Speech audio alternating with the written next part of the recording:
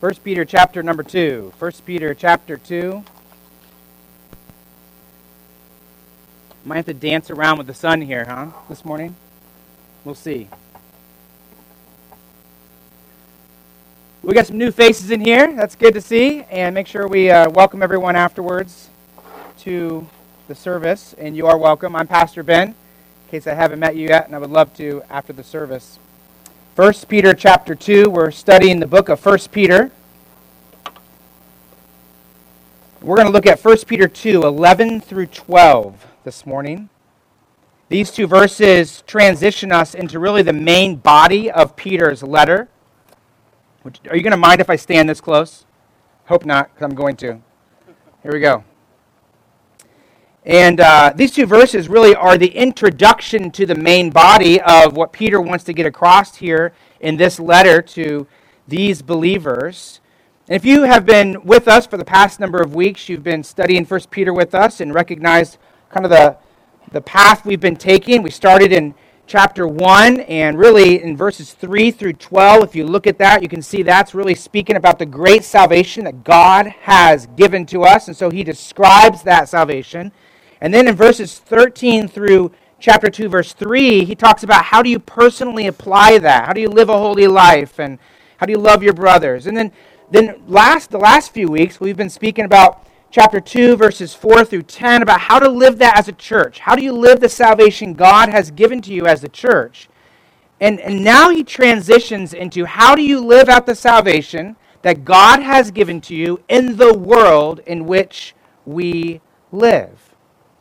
How do we live out salvation in this world that is full of suffering and opposition to God? Our world is broken, isn't it?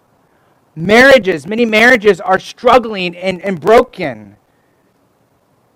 Many people face employment where they're unemployed or they're facing difficulty in employment. And so there's a lot of suffering taking place in our world. And our world also opposes God and opposes his message. And we see that today with in America, don't we, with churches. In fact, we're praying for churches in California and some in other states who are trying to gather, who are restricted from gathering because the government has put that upon them, and they're now fining them and restricting them. And there's an oppression that the world puts upon the church to try to unfairly target and to shut them down.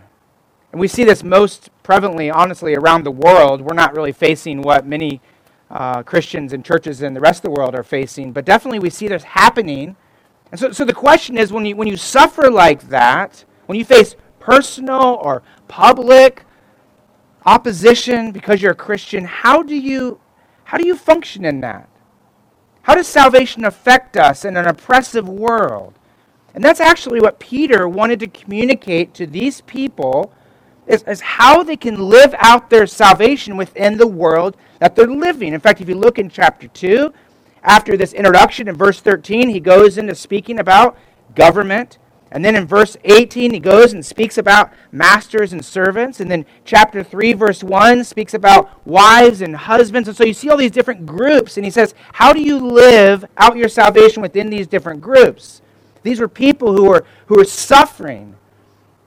And so this whole body of this letter, which starts really chapter 2, verse 11, and goes through chapter 4, verse 11, is the next part of our series that we're going to be going through. So you might have a handout. We gave some handouts when we came in, so you can get that out if you want to. If not, feel free to stand up and go to the back and get one off the table back there.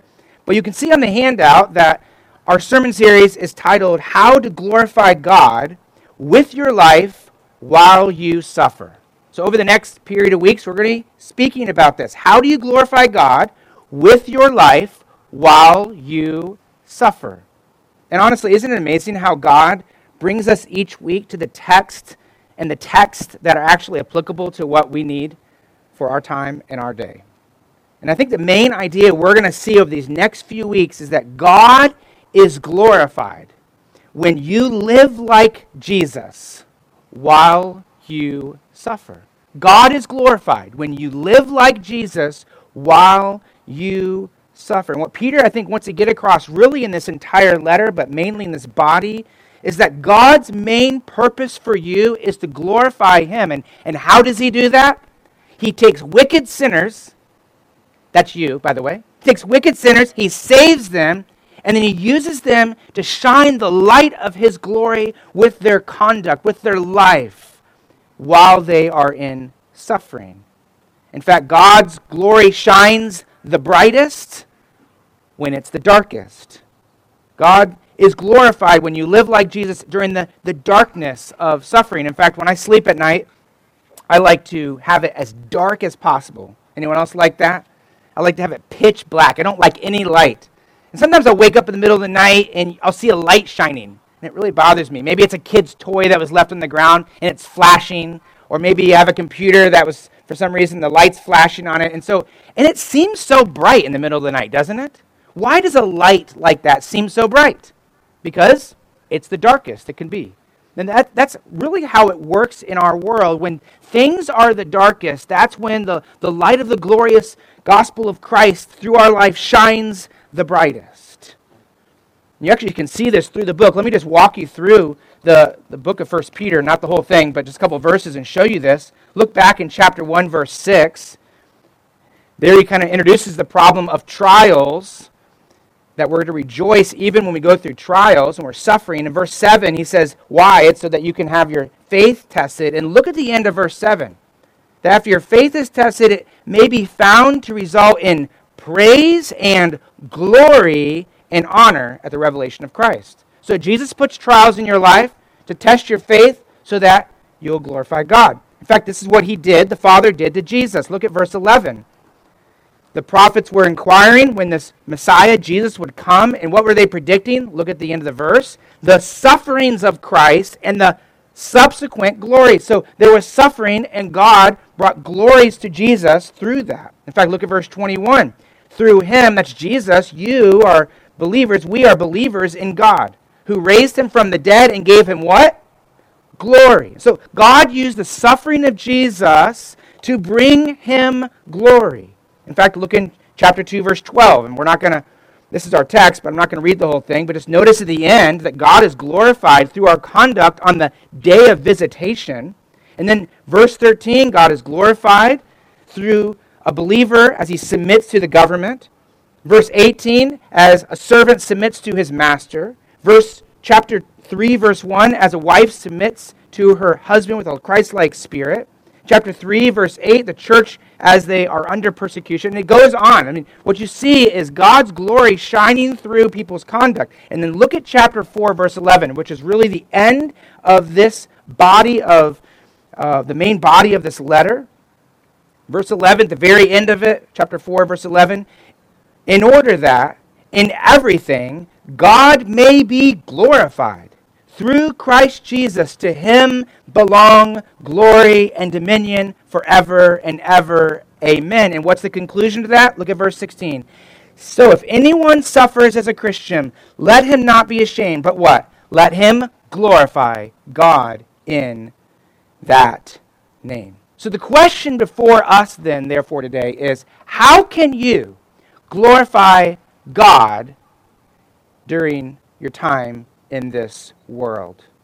So let's look at verses 11 and 12. And notice as I go through this, where God's glory is, where your conduct is, and then where there's suffering. So verse 11, 1 Peter 2:11 says, behold, I urge you as sojourners and exiles to abstain from the passions of the flesh, which wage war against your soul. Keep your conduct among the Gentiles honorable, so that when they speak against you as evildoers, they may see your good deeds and glorify God on the day of visitation. Let's pray. Father, I pray that you will help me be able to be clear about your word. I pray you'll help us all have endurance during this short time as we are out here in the sun. And I pray that God, most importantly, you will be glorified this morning. We pray in Jesus' name. Amen. In April of 1942, Lieutenant Colonel Jimmy Doolittle led 16 B-25s to attack Tokyo. It was our response to Pearl Harbor. And these B-25 flew across the Pacific Ocean, attacked Tokyo, and then many of them crash-landed into China. 8 of those Doolittle Raiders, as they were called, were captured by the Japanese. And for 3 years, they faced unimaginable tortures at the hands of the Japanese. They were kept most of the time in solitary confinement in 5-foot by 5-foot cells, so they couldn't even lay down. They were beaten on a regular basis. They were starved to death. 2 of those men, one was named Jake DeShazer, one was called Bob Meter. Well, Jake grew up in a Christian home, but he rejected his faith of his parents, and he was now living a life of unbelief. And then you had here Bob, who actually became a Christian, and he loved the Lord. And he found himself in a very difficult situation where he was obviously being starved to death. After 2 years, he was 80 pounds and was receiving daily beatings. And at one point, basically, Bob realized he was going to die. So he spoke to Jake, and he told Jake, he said, "Jake, God's in charge. Trust him." And Jake saw a man who had joy and peace in the midst of suffering. And the next day, Bob died. And as Jake thought about Bob and the joy and peace he had, Jake thought to himself, I want that peace for myself. And actually, interesting enough, he asked God to give him the Word of God. Miraculously, he got the Scriptures, read it, and became a believer in Jesus Christ. What you see from this Bob was God's glory shining through his life in the midst of suffering. The Bible says, "Let your light so shine before men, they may see your good works and give glory to your Father who is in heaven." So how do you live like Bob and glorify God with your life?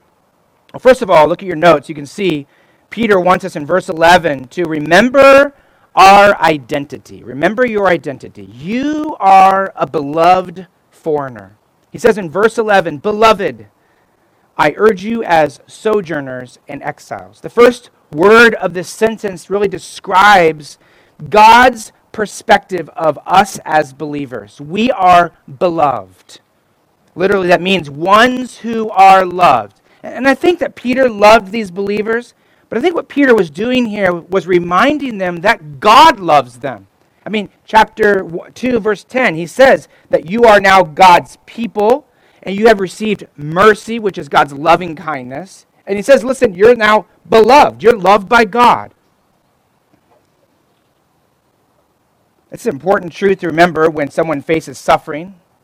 When you are rejected by people, when you are persecuted by people, maybe you're lied about, how do you feel? You feel unloved. You feel lonely. You feel rejected.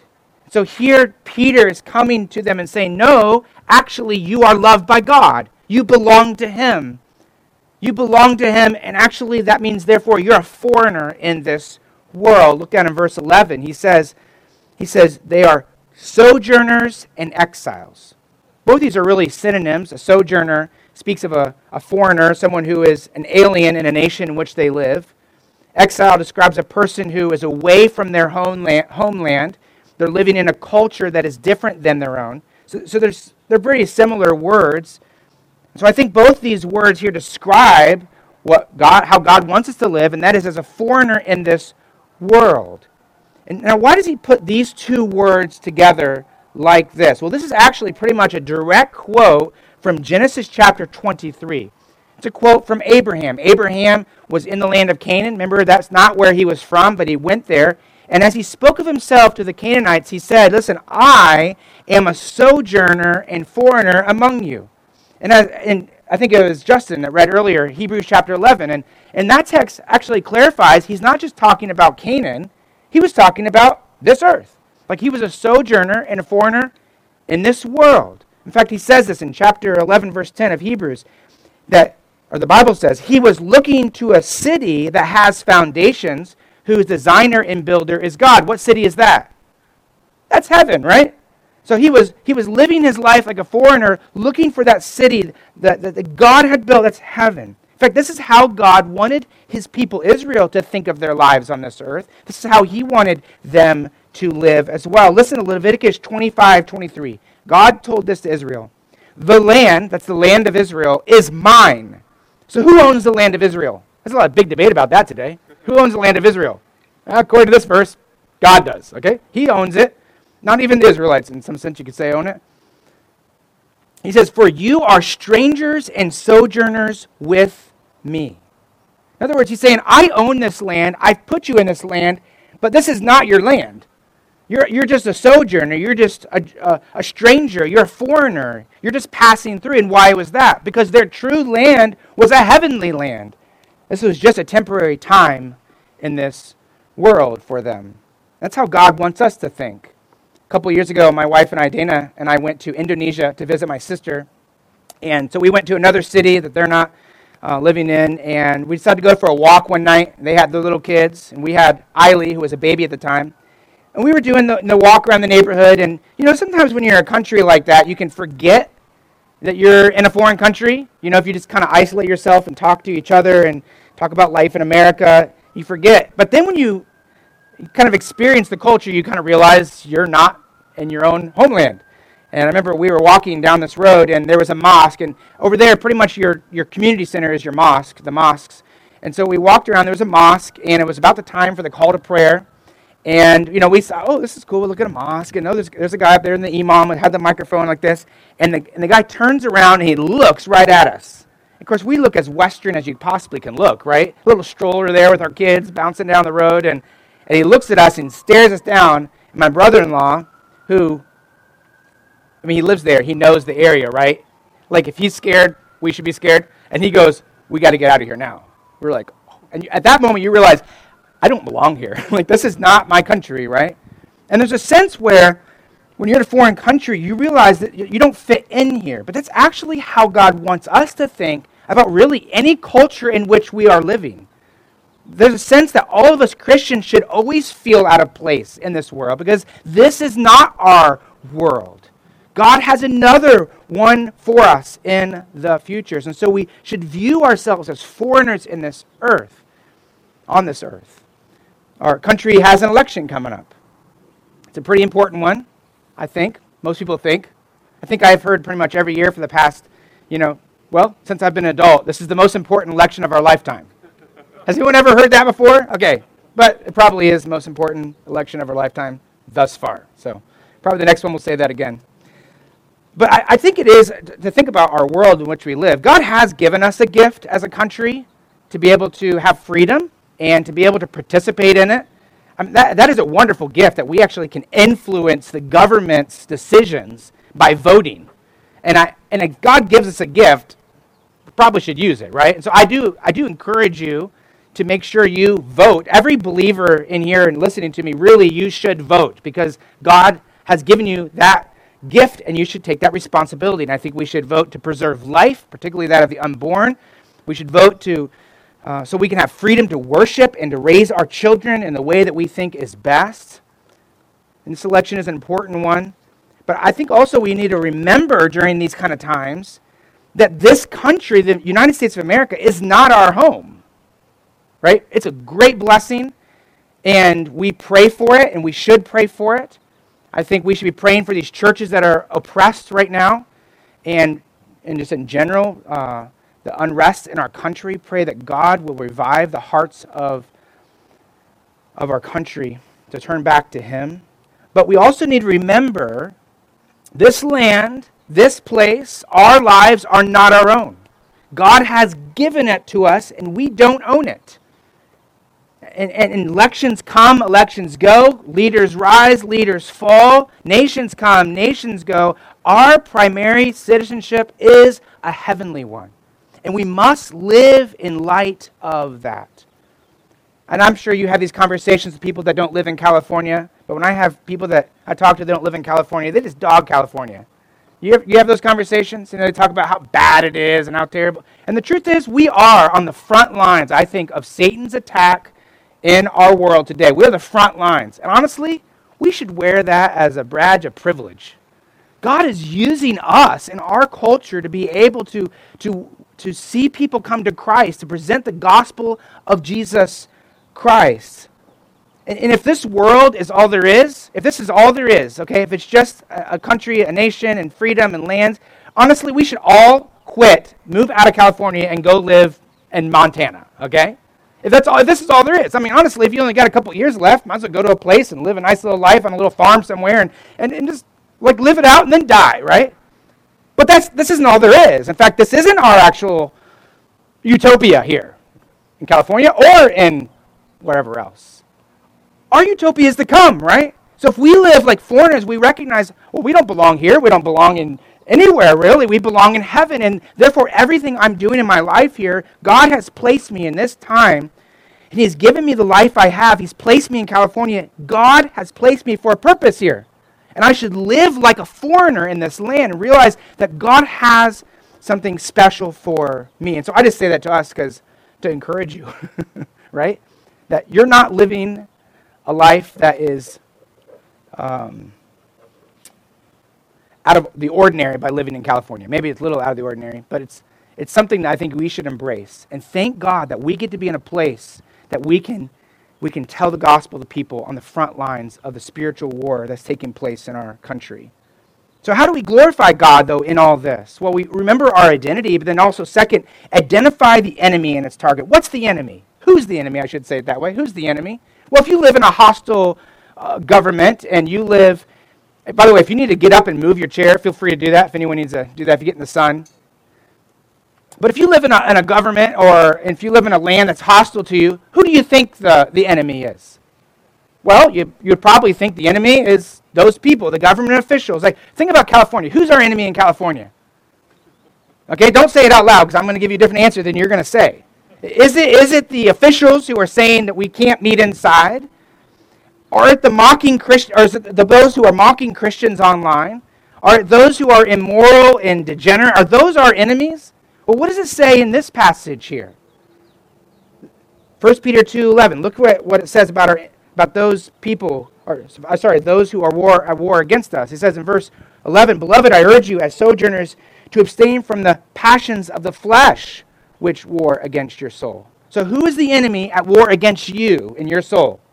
It's actually your sinful desires are at war within you. In order for us to glorify God, we got to recognize the true enemy. And obviously Satan is the one influencing this world, and he's influencing those who are unbelieving. But for us, our enemy within us is the passions of our flesh. So he says in verse 11, abstain from the passions of the flesh. Passion speaks of your desires.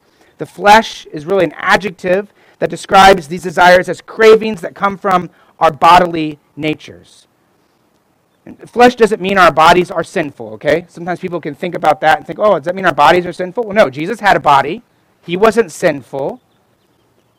It means that our bodies have cravings that desire to be fulfilled. Desire is not bad, right? God created us with desire. We have a desire to eat. That's a good thing. We have the desire to put clothes on. That's a good thing. We have the desire not to be so hot right now.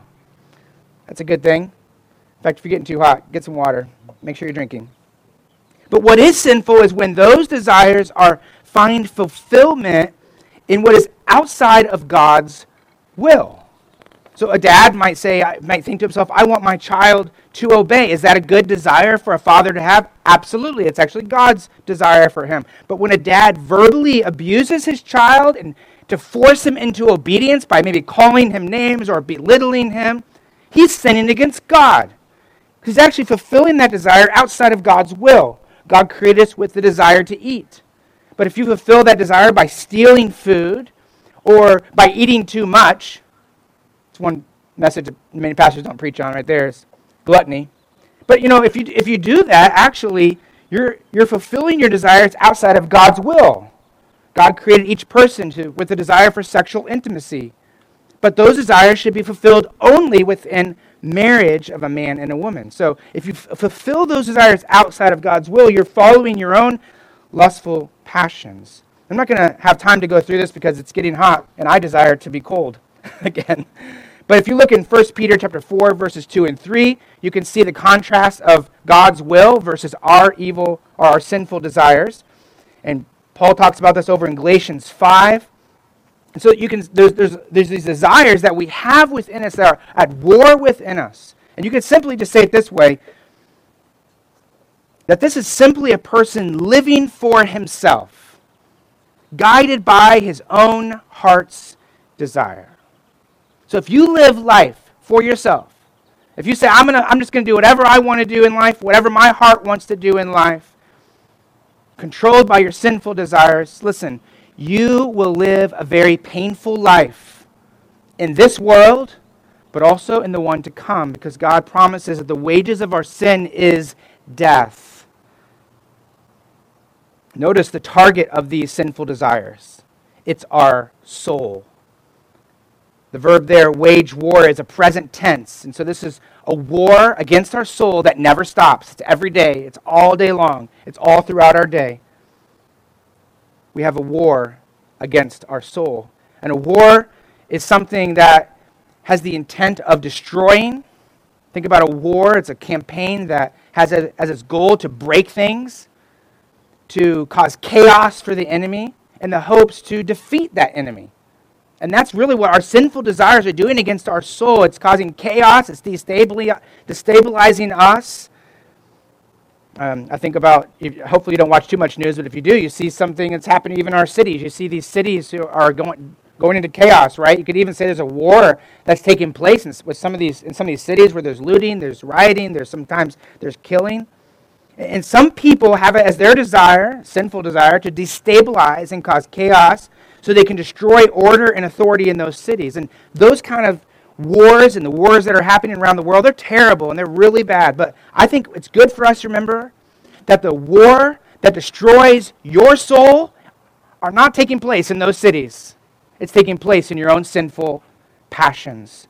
And here he's talking to believers. And do you realize, Christian, that there's a war that takes place in your heart every day? And that's why we need someone to rescue us from our sin and our sinful passions. And who is that rescues us? Who's the rescuer? Who's the Savior? Jesus Christ. Galatians 5:24. Those who belong to Christ have crucified the flesh with its passions and desires. Christ is the only one who can save your soul, forgive your sins, and give you daily victory over your sinful craving. And so if you haven't come to Christ, I hope you will understand what that means and you'll turn to him today. And for Christians, God calls us not to fulfill our sinful desires, to abstain from that and follow Christ by faith. And notice the daily objectives. This is our third point. How do we glorify God in the world? And this is our last point, by the way. We fulfill our daily objectives, which first means we abstain from sinful desires. And then second, we keep our conduct good while we suffer. Look at verse 12. He says, keep your conduct among the Gentiles honorable, so that when they speak against you as evildoers, they may see your good deeds and glorify God on the day of visitation. The participle verb there, keep, is a present tense, and it represents the opposite of fulfilling your sinful desires. So the idea here is that the sinful desires wage war against your soul on a constant basis. You desire to fulfill those desires, but instead you should fulfill your daily objective, and that is to have conduct that is honorable, or actually the word honorable can be translated as good. In fact, if you have an ESV, it says honorable. If you have another translation, it might say good. In fact, look at the end of verse 12 where he says that they may see your good deeds. That word good and the word honorable are actually the same Greek words. And this idea of good here is a word that describes the external beauty of someone's conduct. It describes the highest and most noble type of conduct. It's kind of like the conduct of maybe a king or a prince who would maybe, as a leader of their country, take care of the poor. And it's the most noble, the highest form of good, the most profound and loveliest good possible. Now, who does this describe? If you think about that, you think about the most noble and most wonderful good possible. Who does that describe? That's Jesus Christ. And again, I don't have time to go through and show you all this, but if you read through verses 13 all the way down to chapter 4, verse 11, notice how many times it talks about our conduct in the government, with servants, wives, husband. Notice also how it speaks of Jesus being our example. Notice how many times the word good is used. It's different, actually, Greek words than the word good here. But Jesus is always presented as our example to follow. And so we're to keep our conduct, verse 12 of chapter 2, keep our conduct among the Gentiles. Gentiles is the same word as we saw in the earlier verses, 2 verses earlier, where it talks about nations. It's the word ethnos. So it just speaks of this group of people who are unbelieving. So we're to keep our conduct among this unbelieving world good, so that when they speak against you as evil doers, they may see your good deeds. So notice how we are to do good even in the midst of suffering. When we're accused of doing something that we have not done, or when people label us or try to cancel us or whatever, they kind of live in a cancel culture, that's actually not a new thing for Christianity. Christianity for centuries has been spoken of as in ways that are actually demeaning on them and actually not even true. Christians at one time were called atheists because they weren't polytheistic. And so they believe if you don't believe in a lot of gods, then you must not believe in God. They were called unpatriotic under the Roman Empire because they didn't worship the emperor. They were accused of insurrection because they taught slaves that they had dignity in the eyes of God. They were actually accused of being cannibals at one time because they would take babies who were left out to die, kind of like an early form of abortion. They would take those babies into their homes and raise them as their own children. And so people couldn't understand why they would do that. Why would you take an abandoned baby? You must be eating them at home, So they were accused of being cannibals. The point is, this is actually how it works in the world. Many times Christians do good things and they're accused therefore of doing bad things. So how should you respond when you have those false accusations against you? What does he say in verse 12? Keep your conduct among the unsaved honorable, good, even when they speak against you, that they may see your good deeds. I saw a video of a lady who was sitting at a cafe, and a bunch of protesters came around here. They had their fists in the air. You might have seen this. They had their fists in the air, and they were chanting, "No justice, no peace. If we don't get it, shut it down." They just kept chanting over and over, and this lady was sitting there, and all these people are towering above her, and one person, and she was refusing to stand up and put her fist up and do that, and one person asked this lady and really screamed at her, "Are you a Christian? Are you a Christian?" And I thought, how would I respond if that was me sitting there? What would you be tempted? How would if you could say this way, your fleshly desires be tempted to respond in that moment? Everyone's in your face, they're yelling at you, trying to force you to do something, and they say, "Are you a Christian?" And honestly, what would you feel like doing at that moment? What does God call us? How do we glorify God in our lives? What does he say? Keep doing good. Keep your conduct honorable. Keep your conduct good. So how do we glorify God? Remember your identity. Identify the enemy, and that's our own sinful desires that war against our soul. Fulfill your daily objectives. That means we keep our conduct good while we suffer. And notice the purpose of this. Look at verse 12. So that they may see your good deeds. And what's the end of the verse say? And glorify God in the day of visitation. The big question that expositors ask in verse 12, that because of the heat, I don't have time to go into this morning, but the big question is, what is the day of visitation?